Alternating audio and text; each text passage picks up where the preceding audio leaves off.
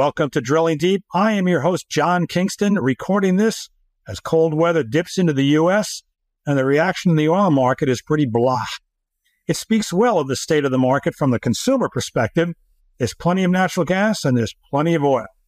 But you need to drill to get either of those, and that's why we call the podcast Drilling Deep. We also have a guest of the week, and this week it's Maciek Lukowski from a company called Emoji.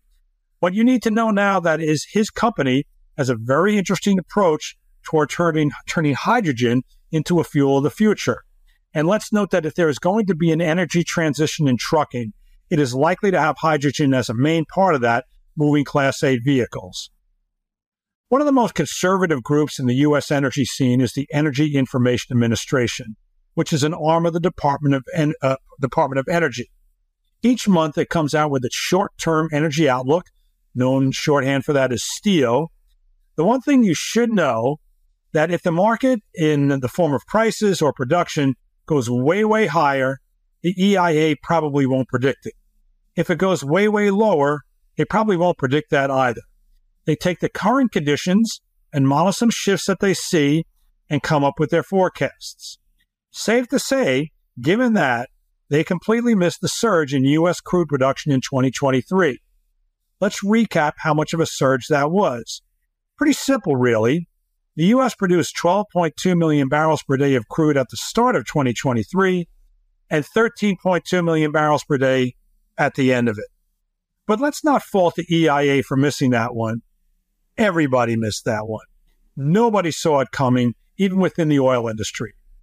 But still, it is worthwhile to see what the EIA says about this year. You could argue that being conservative here would mean that the EIA might forecast a decrease in U.S. production on the ground that some of that big jump was a fluke and is not really sustainable. You could see a cautious output coming to that conclusion. That's not what the EIA did. It said that the U.S. would average 13.2 million barrels per day this year and rise to 13.4 million barrels per day in 2025. It cites increased well efficiency as a reason. But then it goes on to say that growth slows because of fewer active drilling rigs. The problem is that while there used to be a fairly tight correlation between the number of rigs in action and production, that has gone away, and it is because of that efficiency that the EIA mentioned. I had a text chat the other day with a friend, a former colleague, who wondered whether the big consolidation in the U.S. oil patch we've seen over the past months was going to result in U.S. lower production. I tend not to think so. There have been several big deals recently where a large company brought another big company that just wasn't quite as large, mostly for its operations in the Permian Basin in West Texas. It's been that Permian Basin that has been the key driver of this U.S. surge or this surge in U.S. production. And clearly, given the dollars that are being paid for these companies, some seriously large operators are betting that that's going to continue. ExxonMobil bet almost $60 billion on that future in its acquisition of Pioneer Natural Resources in October. There were a few other things in the STEO, as it is known. Of course, sticking to that conservative outlook, the EIA said it expects crude prices to be similar to 2023. I'm not sure what similar means in a year where crude was absolutely going to hit $100, according to conventional wisdom in September, and by the end of the year was solidly under 80. Or earlier in the year when Brent, the world's key benchmark, was actually higher than it was at the end of the year. And that led OPEC plus countries and then Saudi Arabia to make big cuts in output. And yet by the end of the year, prices were even lower than they were when those cuts were implemented. This isn't new, but the STEO also refers to new refinery capacity coming online this year worldwide as an important new trend. It's like the great rebalancing after COVID. The pandemic took some refineries offline permanently, but construction of their replacements was slowed by the virus. Now, that construction is coming to an end, and the world's going to have more of that needed refining capacity. The conservatism of the EIA is pretty much a constant. If they are wrong, then things go crazy either way. Which way will it be? I will say that the supply and demand forecast for the year, not just from the EIA, but from pretty much everybody, clearly point to more downside potential than upside potential. So far, even a war in the Middle East and hot shooting in a key global waterway hasn't been enough to boost prices significantly. Maybe being conservative is the right approach.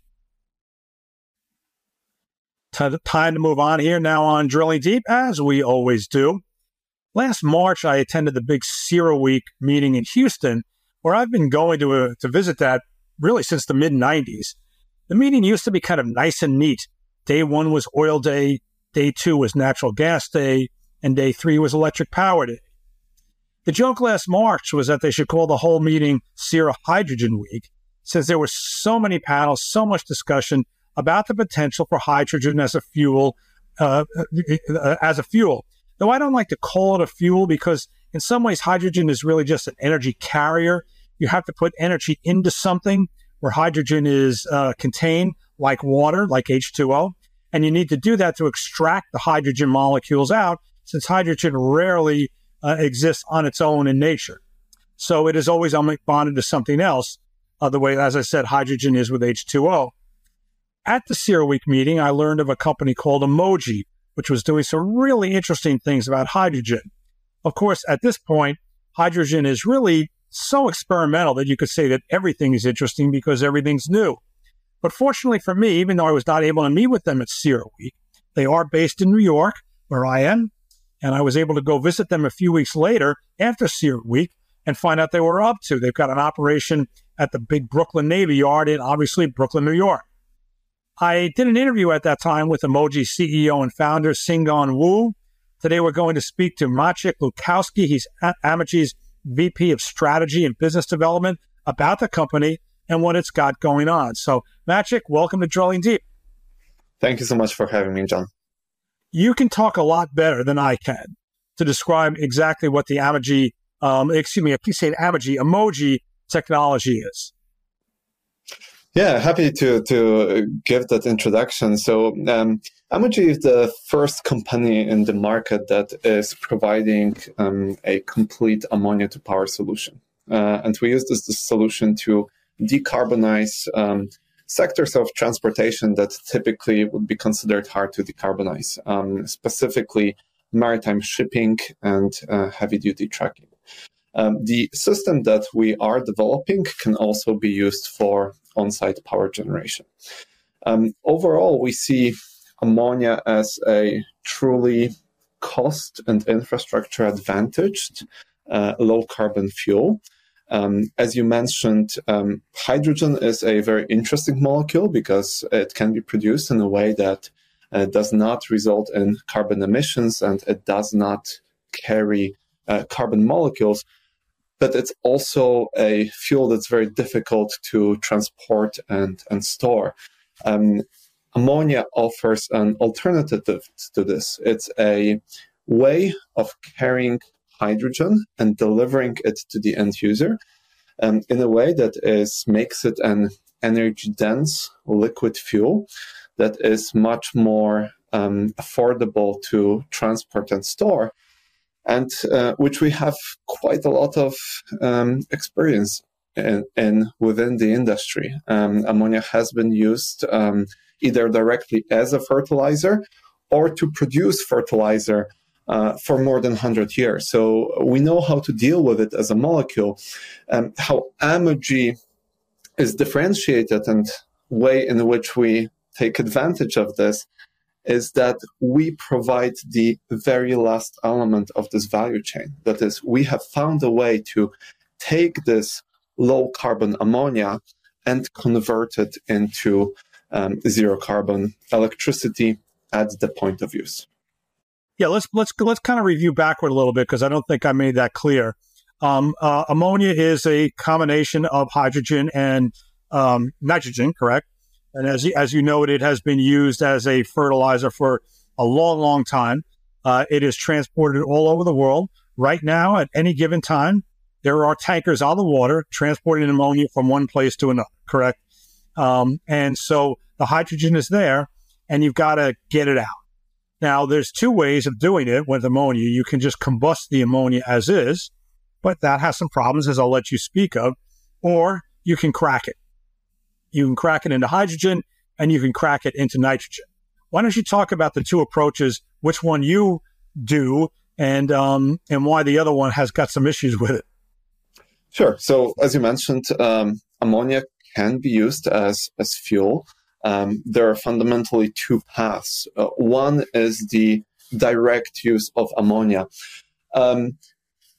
It's a somewhat challenged path because ammonia is not a very easy fuel to burn. That is, it has a very low range of flammability, which means that you need to get the ratio of ammonia and air just right. If you do that, it still is difficult to burn because it has a very low speed of flame propagation. So when the combustion process occurs, it occurs very slowly compared to other fuels. Lastly, when you do combust it, it results in higher NOx emissions compared to other fuels. Some of these problems can be managed. For example, NOx emissions can be managed, and there are ways that are being proposed, for example, how you can do it in maritime vessels. But the equivalent of a catalytic converter for a vessel like that is effectively the size of the engine itself. So we believe that there are ways in which to use ammonia directly, but the technology isn't quite there yet. We have chosen an alternative path to using ammonia as fuel, and this is we don't combust it. We crack it, that is, we at elevated but still relatively low temperature and using catalyst, we decompose this ammonia into hydrogen and nitrogen. Nitrogen is an inert molecule. You can, that's what air mainly consists of, so it can be simply released into the atmosphere without any negative consequences. And then hydrogen can be used in a way in which we have experience with hydrogen. So Amogy, in our first product that we're delivering to the market, we convert that hydrogen to electricity using fuel cells. But of course, there are other alternative ways in which you can turn hydrogen into electricity that we can equally well use. So, from our perspective, the bottom line is that what we eventually use as fuel is still hydrogen, but we have a technology package that enables us to transport and store that hydrogen as an ammonia, which is much, much easier logistically and much more affordable comparing to transporting and storing hydrogen as compressed hydrogen or liquid hydrogen. Yeah, let's note here, though, that your tool for this right now, that you've actually done some transportation with this. When I was down in Brooklyn, I saw a truck. It really was a Class 8 tractor that had run on hydrogen that was obtained by cracking ammonia.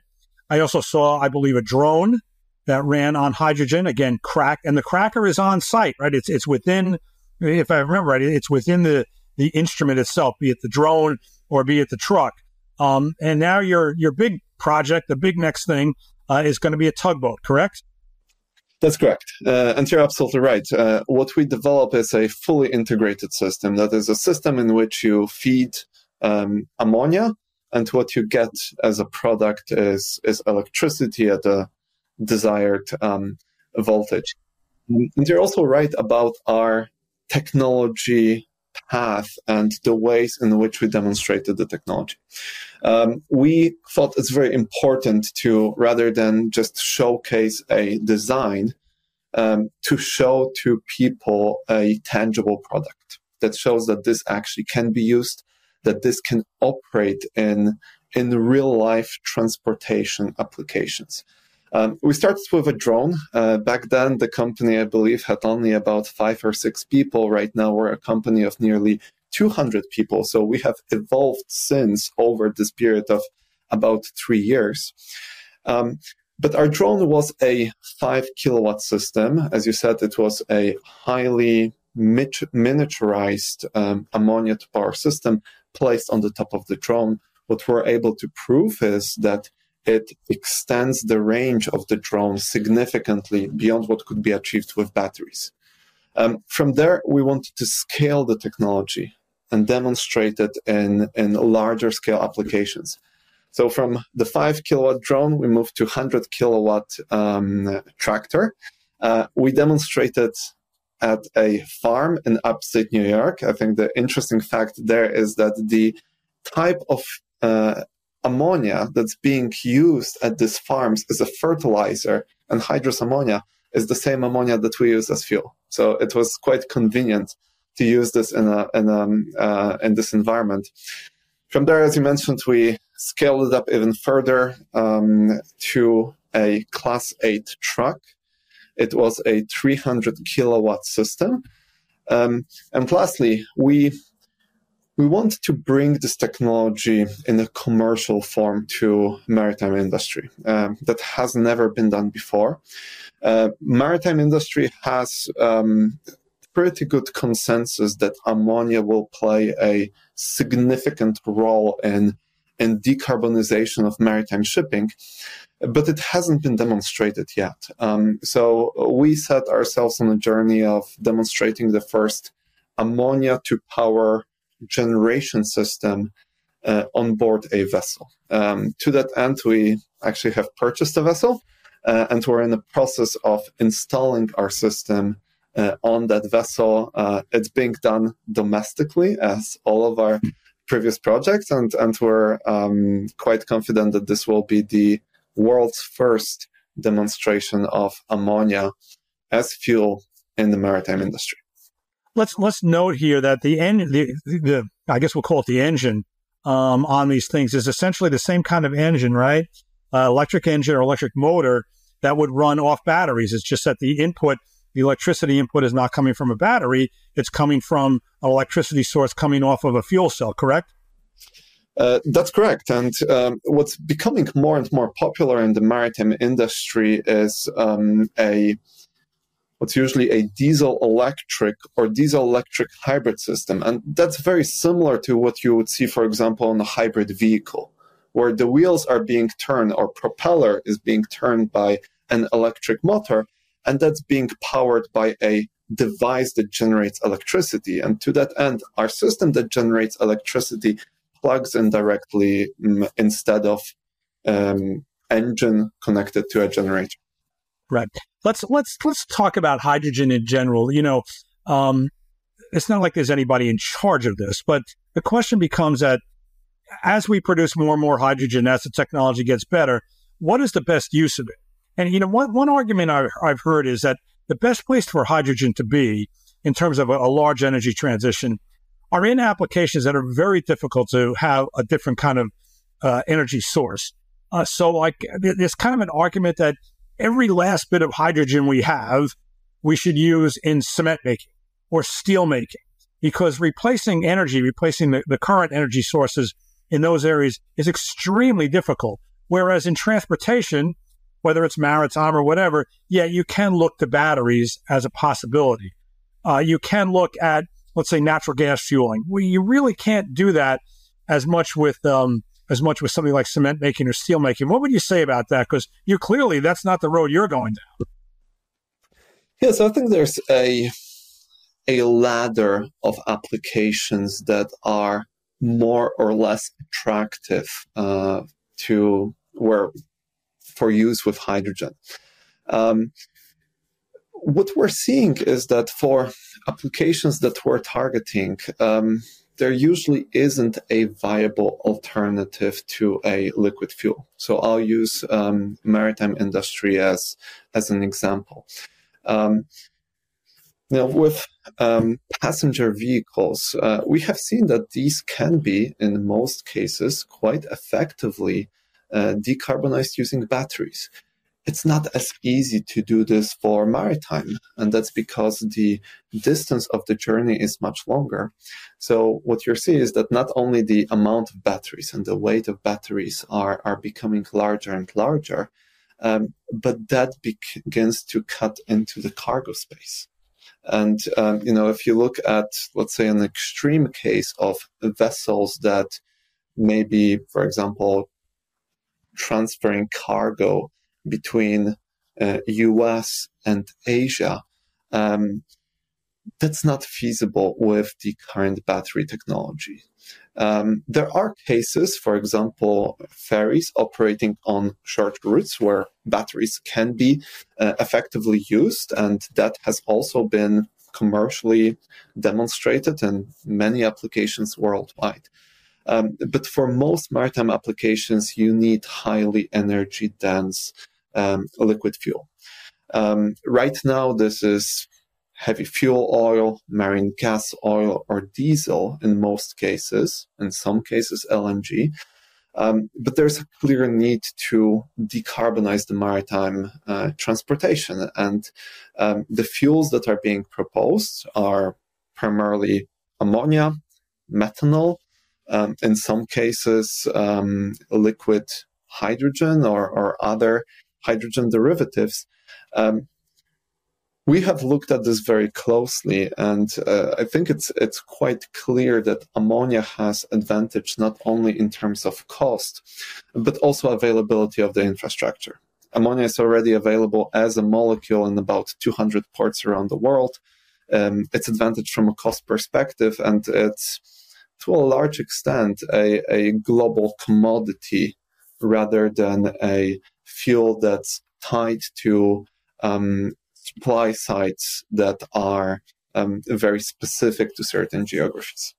Oh, it is very much a world fuel, no doubt about it. There's no question there. What is the energy density of I guess I'm looking for ammonia, hydrogen?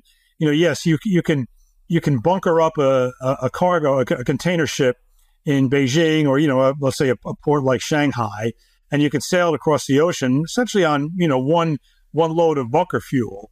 Do you think you're going to get to the point where you could do the same thing with hydrogen? It would be very challenging to do this with compressed hydrogen. It would be easier to do this with liquid hydrogen, but the challenge there is that liquefied hydrogen has to be stored at very, very deeply cryogenic temperatures, close to the absolute zero.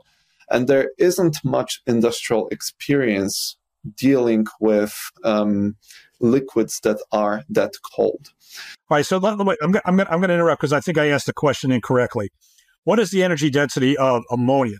So could you fill up in Shanghai a container ship with ammonia, and would there be enough hydrogen content in there, and by my extension, energy content, to take you across the ocean? That really is the question I should have asked. Absolutely.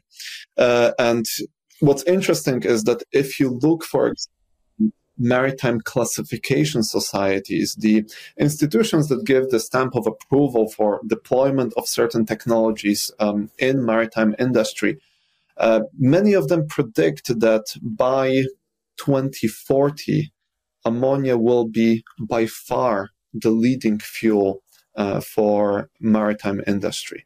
So the energy density of ammonia is not an issue. It is less energy dense than, for example, diesel, but it is more energy dense than even liquid hydrogen. Okay. Let's ask, we at that CERAWeek meeting that I went to, I wrote several stories about the Inflation Reduction Act and some of the tools in there to encourage hydrogen production. And one is a credit, I guess, for green hydrogen, which can be shown to be produced by a completely renewable fuel like wind or solar. It's a $3 per kilogram credit, which really worked out to be about $3 a gallon as well, if I remember. The hydrogen, would you qualify for that? I mean, what is the sort of energy input into the cracking process? Would you consider the hydrogen that's coming out of your cracking process to be green hydrogen?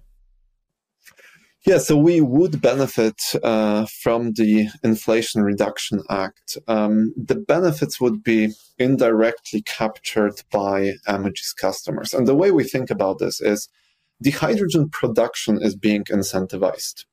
And then a good portion of hydrogen is being then turned into other products, including ammonia. The way we produce ammonia, as you mentioned before, is simply by taking molecule of hydrogen, or in this case, 3 molecules of hydrogen, and combining it with one molecule of nitrogen that's being extracted from the air. And that's using an industrially proven process. That's how ammonia is being produced. Right. So the IRA credit would not go to you. It would go to the supplier of the ammonia. And did they produce the hydrogen using coal? Let's say, I mean, that's the most extreme case. Or did they use it, or did they produce it using an electricity source that can be shown to be generated from wind or solar? Then they would get the $3 credit, correct?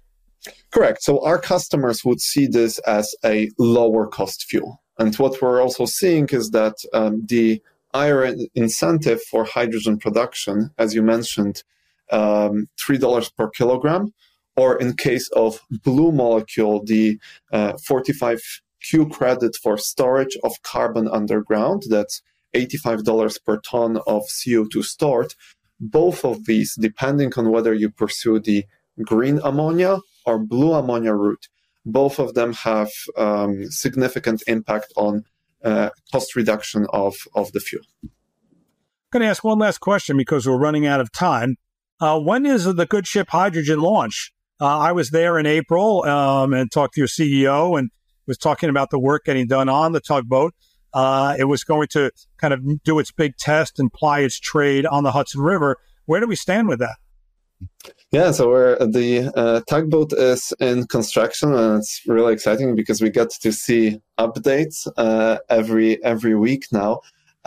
We will have demonstration of the tugboat this year, so it's extremely exciting, and I think we have a good line of sight to the demonstration. And if everything goes the way we plan, then this will be the world's first demonstration of use of ammonia in the maritime industry, which we're really excited about.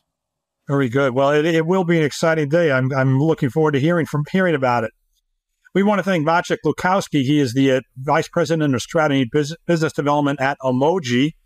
That's the way I pronounce it. I don't know. I think I heard you say Amogy. So whatever it is, Amogy, Amogy, tomato. It is working on an exciting hydrogen development down there in the Brooklyn Navy Yard. So thanks for joining us today on Drilling Deep. Thank you so much for having me.